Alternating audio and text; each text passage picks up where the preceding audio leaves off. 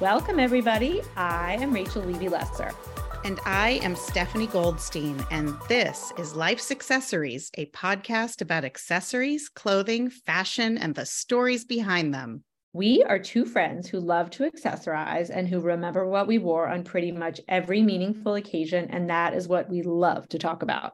You can follow us on Instagram at Life's Accessories Podcast and also on Facebook. You can also email us at lifesaccessoriespodcast@gmail.com with comments, questions, or accessory suggestions. And if you like what you're listening to, we would love it for you to share this podcast with a friend and rate and review us wherever you get your podcast. Also, do not forget to subscribe so that you never miss an episode. Today, listeners, we are very excited to be welcoming Sami Greenfield to Life's Accessories. Yes, we are. And Rach, before we get into her biography, I have a question for you. Were you a ballerina when you were little? Did you take ballet classes? I did take ballet for 2 years. I was the tallest ballerina, as I was always the tallest growing up, awkward. And we did Doe a Deer as our song, our big thing. And I was Doe because I was the tallest. There you have it. You have it. A little inside information there. Yeah. Look at that. I took ballet classes and I'll never forget how heartbroken I was when the year when we had a really fabulous tutu for our recital, I had chicken pox. Now, wait, it gets better. Because I was over chicken pox, but I still had the marks, scabs, the marks on my, all over me, really. And you had to have makeup for the recital. Now I was little, right? And my mom was very much against my wearing makeup when I had the pox, and the ballet teacher wouldn't let me be in the recital without makeup. Which, God, maybe that's an insult. I feel like the JonBenet Ramsey brought that all to the forefront, the whole little girls in makeup. Yes. Because when you're a little girl, you want makeup. I was short and shoved in the back. So who cares? Wow. But she did. And that was the end of ballet for me. We're going to tie this to Sami because after she was cut from the ballet troupe at age 11, which is probably around the same time when I didn't make it that long. I quit after like age 8 or 9. Sami was inspired to write about her feelings, and her book, Susie and the Ballet Teacher, was published at the Belmont Public Library in Belmont, Massachusetts. And when her family moved to the South, she continued to use her pen to express herself. And throughout high school and college, Sami was pen pals with a boy from her 6th grade homeroom. And after 11 years, those notes turned into love letters, and the rest is history. I love that. That's amazing. I love a good pen pal. Right. And I love a pen pal that turns into a love story. Make that social media and Instagram. I also had a pen pal. Did you have any pen pals when you were a kid? I did. But yes. I don't keep up with any of them anymore. No, me neither. Me neither. No. Yeah. Writing since she was an adolescent, Sami aims to make readers and her audience laugh through their tears. Love that. Mm-hmm. Her stories about grief, love, infertility, fear, and gratitude speak to readers in a funny, deeply personal, and relatable manner, inspiring conversations about difficult subjects. I think that's really important these days, don't you? I do too. Absolutely. Her book, Bury Me in My Bathing Suit, which is a great title. And now that I just said it, I'm questioning my pronunciation of the word bury. Is it bury or bury? Well, I say bury, but it's like bury sounds weird. It sounds weird. Bury, like a strawberry. Bury. I wish our listeners could see your face. B-U-R-Y me in my bathing suit. All right. B-U-R-Y me in my bathing suit is a collection of short essays that range from happiness to heartbreak and everything in between. This is a lot to digest. I definitely do not want to be buried in my bathing suit or buried. Neither one. We're going to talk to Sami about what we want to be buried in. We'll have to do that. Okay. I'm excited to bring her on. Me too. Hi, Sami, and welcome to Life's Accessories. We're so happy to have you here with us. Thank you. It's so great to be here. It's great to see you. And now I have the honor of asking you the big Life's Accessories question of the day, which is what meaningful accessory or item do you want to talk about today? I wear my dad's cufflink. I had it turned into a necklace. Actually, I asked my mom to turn it into a necklace for us because when my dad passed away, we were wearing his sweaters all the time or random pieces of clothing, which we still do. But we actually wanted to take something that was meaningful so he could be with us all the time. And I actually listened to your podcast, and Rachel, when you're talking about wearing your dad's Happy Days sweater, it reminded me of the same stage. Like we first went through this sweater stage, and then we said, okay, what can we do that has him with us? I can't really wear a sweater to work every day. What would bring him with us each day? And so my sister and I both wear his cufflink, which is great. Do you wear it every day? I don't wear it every day, but actually I really put it on when I really want him to be with me. I definitely am conscious about my accessory and say, okay, today I just need a little burst of him with me. And that always makes me feel good. So it's great. Thank you for telling me about the phases. So first we do sweater. Separation. No, it's funny you said that because it's cold now. We're all in the Northeast. And I was in my closet picking out a sweater today.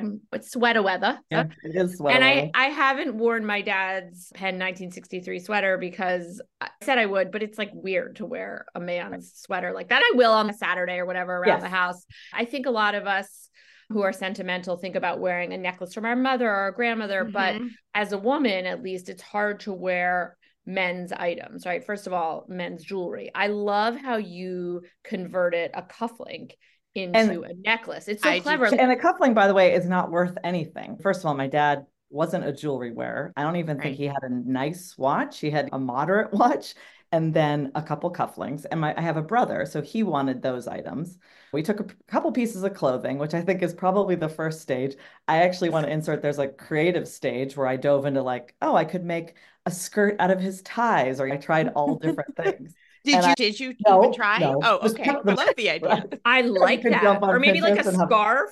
I don't know. I definitely wanted something that I could wear. And actually, originally, I thought I was going to make a ring out of it. I took the cufflink and I went to the jewelry store and I was going to make a ring and thought that would be fun.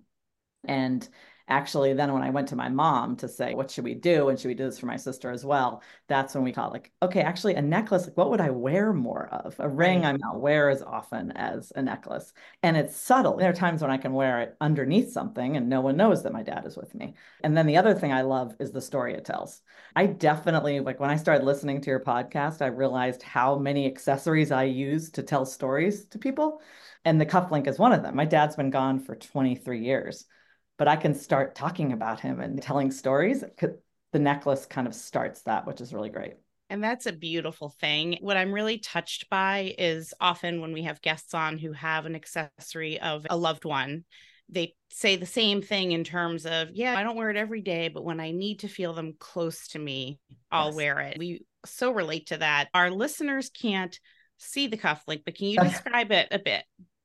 So it is a little fake gold. It has his initials. And so it's an oval. And then it was actually easier to do than you would think because the jeweler just attached a chain to it. This has been, I think I probably have had it for 10 years now. So he was gone about a dozen years. But other people you've seen now, like there are a lot of coin jewelry that looks similar. And actually, I literally pick out my accessories based on who I'm going to see that day as a conversation piece. I do fundraising, so I'm always trying to deepen connections. And I have a Jane Wynn necklace of Nantucket where our family used to go.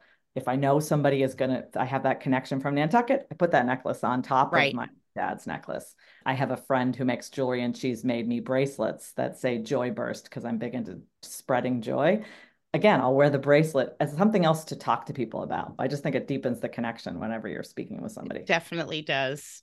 I love that you pick out jewelry or accessories rather based on a conversation piece. I feel like I do that, but I haven't actually realized that I do that. Do you know what I mean? I don't think I did until you guys invited me on here and I started to think about it and I had just been to an event with a lot of older women and it was a luncheon and I found in a basket that my mother loves to keep everything and she had given me my grandmother's Bermuda bag and I used it. I was like, oh, I'll use this as a clutch. This looks cute with what I'm wearing. The older women kept talking. Did they go crazy? They must have gone crazy. So for our listeners who don't know what a Bermuda bag, we're talking about the little bag with the sort of arched wooden handle that's on a hinge and you could button off the cloth cover and change it to have it match your outfit. Many people either had them growing up or Rach, you had one, right? Clearly. Come on. I have one that was my mother's. Yeah. And I just am so happy for these women that you had lunch with. Right? It instantly adds, if you walk into a room and you need to connect with people, if there's an accessory in your hand or on your body, it immediately gives you a connection to start talking about that might not have anything to do with why you're there. Especially when you're walking into a room where you don't really know people, right? That's our tip of the day. We're going to get into your writing and your wonderful book, Bury Me in My Bathing Suit, which is a great title. But before we do that, because you mentioned it, your work in fundraising, can you tell us about your work in that space first? Yes, that's great. I work at the 10-acre country day school in Wellesley, and so many people say to me, why fundraising? And what do you like about fundraising and asking people for money? And really, it's connections. Mm-hmm. It's talking to people about what they want to do as far as their giving and then helping them with that process. And that's a beautiful thing because especially in this day and age, it's so meaningful for people to give to an organization. And so working with them, I love that piece. And I literally use my accessories to break the ice and bring some piece of me into the conversation that's very personal, and then it deepens the connection. So I didn't realize that I do it intentionally, but I really do, whether it be earrings or a piece of jewelry or kind of a scarf or something that I have on. So let's talk about another accessory, which may be part of the title of your book, Bury Me in My Bathing Suit, which is a collection of essays. Tell us what's behind the title first. It's interesting because when you both, the podcast, when you both were talking right after Rachel's father passed away, you were mentioning, Stephanie, about your mother and picking out what she was going to wear. And actually, Rachel, I thought it was really, you were talking about picking out your father's golf whale tie. And so when my grandmother was, she had lung cancer and she was talking to my mother, and my mother had picked out an Easter suit. And she was like, that's actually not what I want to be buried in. P.S. That's not my favorite outfit. I'd rather be buried in my favorite outfit, which happens to be her black with gold. Everything with my grandmother had to have gold lame somewhere on it. She was like, my black and gold bathing suit. She was like, that's my favorite outfit. When I swim, I feel the most myself and I feel the most connected. And that's what I want to be buried in. So the funny thing is, I thought this was public knowledge. I decided to write my book and I loved the idea of being buried in what brings you joy. And I went to my mom with a book and I was like, here it is already. She's like, wait, about the title? No one knows. I'm like, they do now. People come up to me at book signings and tell me, I hadn't thought about what I wanted to bury. Maybe it's fun to decide what you want to be buried in before the person has to pick it out for you. Now we're going to go morbid, but I'm going to go there. But I think about what I want my funeral to be like, but I never have thought about what do I want to wear? Right. And like makes sense, right? If you start to thinking about your funeral, because I actually think that's interesting, but why not also choose your outfit? When Stephanie and I were preparing for this interview, we got into the conversation of what do we want to be buried in, which I had never thought of. So I'm thinking a lot of scarves, like maybe make a whole outfit out of scarves. Love what do you that. think? Yeah. I can't. I can't pick just one. Interestingly enough, I know this is fascinatingly morbid. My parents didn't tell me what they wanted to be buried in, but I think that's part of the love letter to them and to the people that we love, that I knew what they should be buried in. That my father looked like he was going out to play golf and my mother looked like she was going out in like her colorful, casual outfit. I think that's a testament to the people when they were with us. It is. It's beautiful to think of it as a love letter, and how proud you probably felt to say it was exactly how he, should have looked. That's like another, joyful burst to say, oh, I actually picked it out and it looks exactly the way that they should be. Okay, that actually felt good. And sometimes you don't realize that it was a joyful love letter until well after too, right? When you really are able to stop and reflect.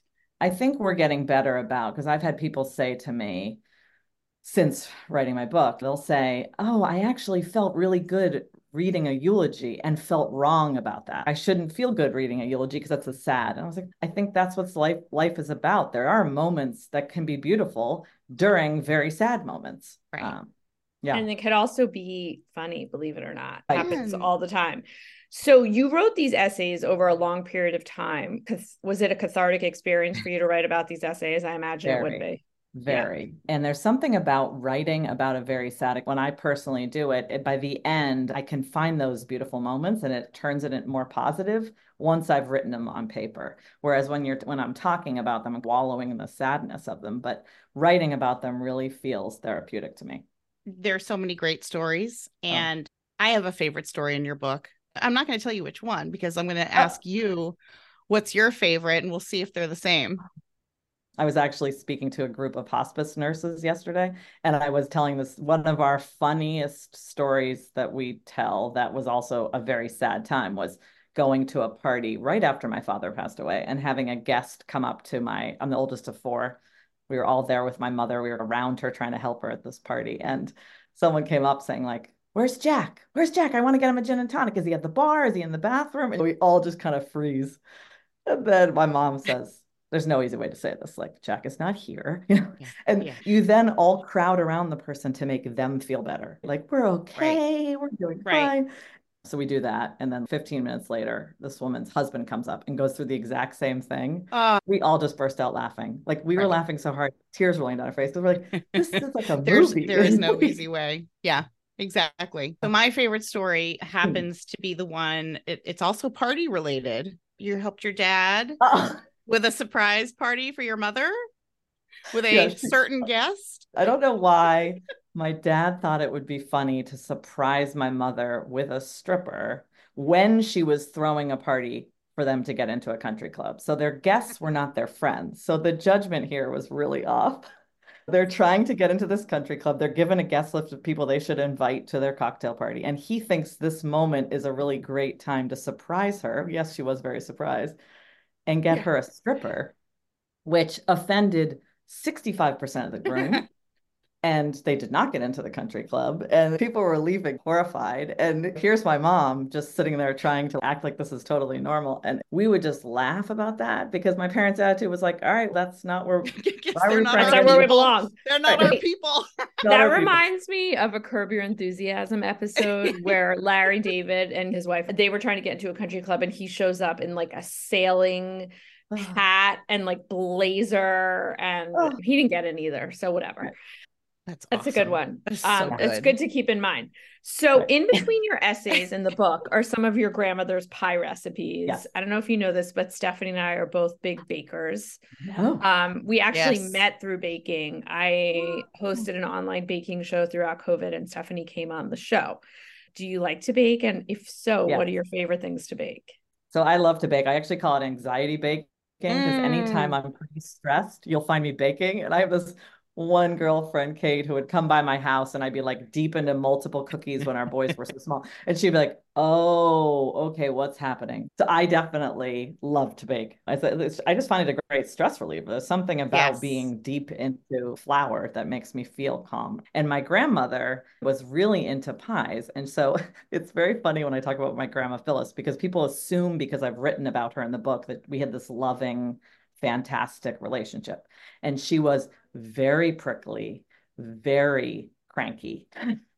The big joke in our family is that she didn't hug. She would walk up to you with her hands in her pockets and you'd lean in and hug her and she'd just sit there really stiff. And that was like a hug. That's amazing. She'd show up complaining and she'd always come with this big pie basket. And whatever time she came, she'd bring a pie. And so we'd all connect over her pies. And now it definitely is, we all feel like something about connected to each other and connected to mom's family when we're all making pies together. I have feelings about making pies. Do you enjoy making pie? I enjoy when the pie is complete, but I definitely struggle. The process. The process is hard. The process. I still have a little PTSD. I had a pie expert on this baking show, Beth Howard. She doesn't mind if I shout her out. She still will apologize to me at random times through Instagram. She shamed me on the show because I was touching the pie crust too much, which you're not supposed to touch it that much because then it warms up. I get nervous every time I make a crust. Maybe that's why I don't like pie, because I'm touching it too much and I'm making it so I can't really do anything. You know what I don't like about it? I think that my pies never come out looking good. A cookie can look all different ways, shapes and sizes, depending on the cookie. But a pie, I'll be like, look at this gorgeous pie. And people are like, not so gorgeous. I feel like our Venn diagram of where we come together, Stephanie and me, and I can include you, Sami, in this, is sort of being creative, writing. Now the podcast, we bake a lot. We accessorize a lot. So you're definitely in that combined circle of our Venn diagram. We were actually just both baking a lot last weekend and comparing notes, getting into it. Well, one of the recipes I had to share was I make granola every Sunday. I make granola, and it started I had remembered my mother made granola when we were growing up, and it started when our boys were little. I would make granola, and the idea that I was going to shift my family to eating a healthier breakfast and they'd have Yeah. yogurt and granola. But for probably 10 years,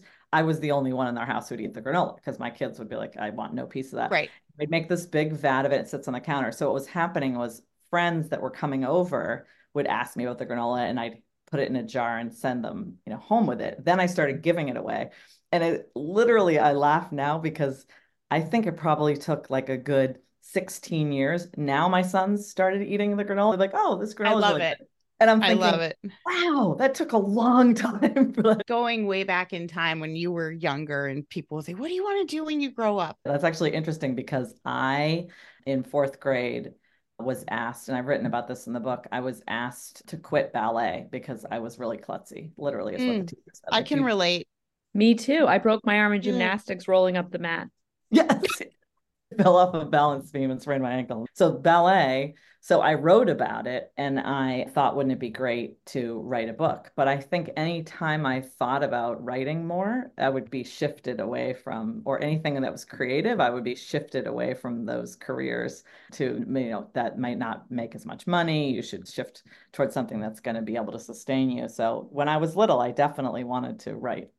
Your book recently came out, and as you said, you have this career in development and fundraising, which I imagine you do a lot of writing in your career, not this kind of writing, but do you feel like you have more books in you now? Is this like your dream come true? Has this unleashed a creative path for you? Definitely, because I think I didn't realize before I wrote this, I didn't realize how many stories I had inside of me, and those are my personal stories. But now I'm learning so many beautiful stories, whether it be in the people that I'm meeting with from fundraising or in people who've read my book. Those connections are deep. And now I have so many great stories. Like I said, I could write a whole collection of what people want to be buried in. And so that's really fun. And my daily work, because a lot of people, I work at a school with wonderfully supportive faculty and staff, and everyone, when my book came out, started reading it. And so they'll all come and share their stories now, which is amazing because I can walk through the lunchroom and sit with a bunch of teachers and talk about whether it be about someone who lost someone or infertility or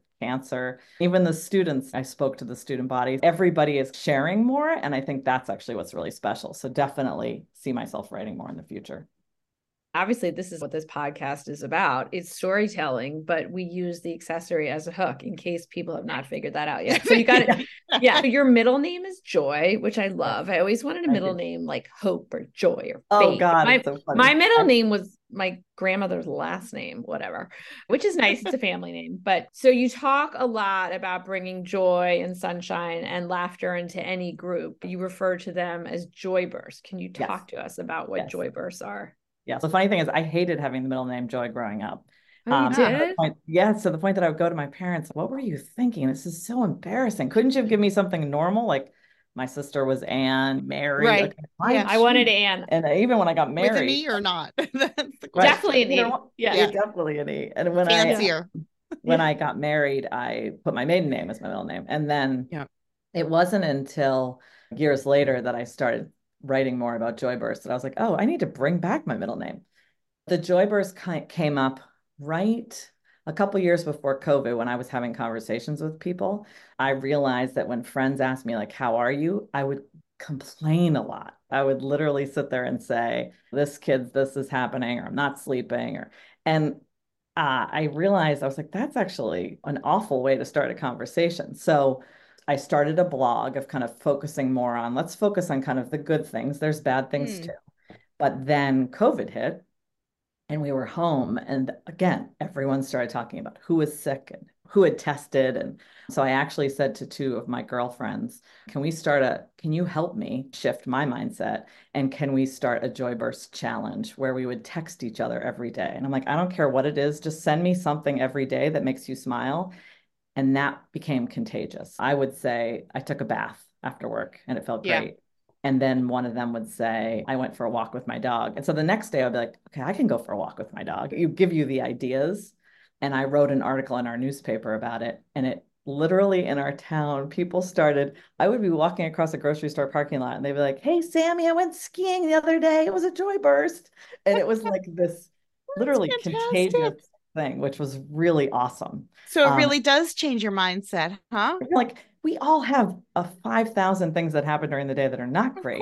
Of but I course. try and say, okay. And if I don't notice it during the day, I make sure when I get into bed at night, I try and write 2 to 3 things that just made me smile. And they can be anything. It can be like, actually yesterday I put on pom-pom socks and I'm like, I just need to put on some nostalgic pom-pom socks. Whoa. Love. Whoa. I love the pom-pom socks. Wait, where are we getting the pom-pom socks? Amazon they have them still? They have them. I have them.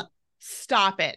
Yep. Yeah. Oh, so it's like, and there you go. There's like just an easy way to brighten your mood. There's mine for the day. Yeah, another accessory. Yeah. I love this joy burst. It's so true. A little behind the scenes here. When Stephanie and I first got on this call, she's like, how you doing? And I was just like, oh, because the news of the world isn't great.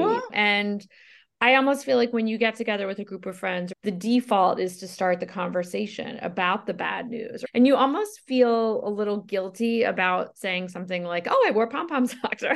But like, whatever. No offense to pom-pom socks. Obviously, I'm a fan. I think that's a great idea. Can I steal it and use it? I mean, it's so easy to get bogged down and mired in all the crap that's going on in the world. It's so true. I'm not trying to say that I'm just trying to be positive about everything. It's more toxic positivity. Right. It's more just saying the dog woke me up at 4 a.m. and that was awful. But then I went downstairs and I used a Christmas mug that was my mom's, and it kind of shifted me for a split second. I'm not talking, it's just one little thing. And I think the more you be mindful of those moments. Do you teach that to your kids? Like, are they into it? Trying. Yeah. Okay. Yeah, they're getting better about it. They are. That's great. Because they're 18 and 22. They are funny because all of their friends have read my book. And I keep saying like, so do you want to read it? They're like, both of them have it like on the nightstand. Yeah. It might be a long-term project. That is a good idea for parents of kids of all ages, because sometimes you just don't know what to do. I always feel like if my kids, if they're ever in a mood, which believe it or not, they can be, sometimes I try to fix it right away. But I like the joy burst. The other thing that I've done is just sometimes I feel like they need to be heard. They don't want solutions. So I listen to whatever they're telling me and I'm like, oh, that must be really hard. Transformed from when they were smaller, we did highs and lows at night. It's always interesting to hear what the lows were. And it definitely is, it's a gratitude practice too, right? Because you're literally noticing what made you smile and being grateful for it. I was trying to teach them recently that I think it also helps if you write down your joy bursts. What I like to do is you can look back and say, what actually taking a bath after work makes me happy 4 times in the last month. I was going to say, do that more. Are you noticing some trends? You can definitely see trends. Yeah, I love it. And so then you can do more of that. Because I think that's the hardest thing, is that a lot of people are like, oh, I want to be happier, but I don't know what to do. It could be something simple. Right. So. I'm going to start doing that.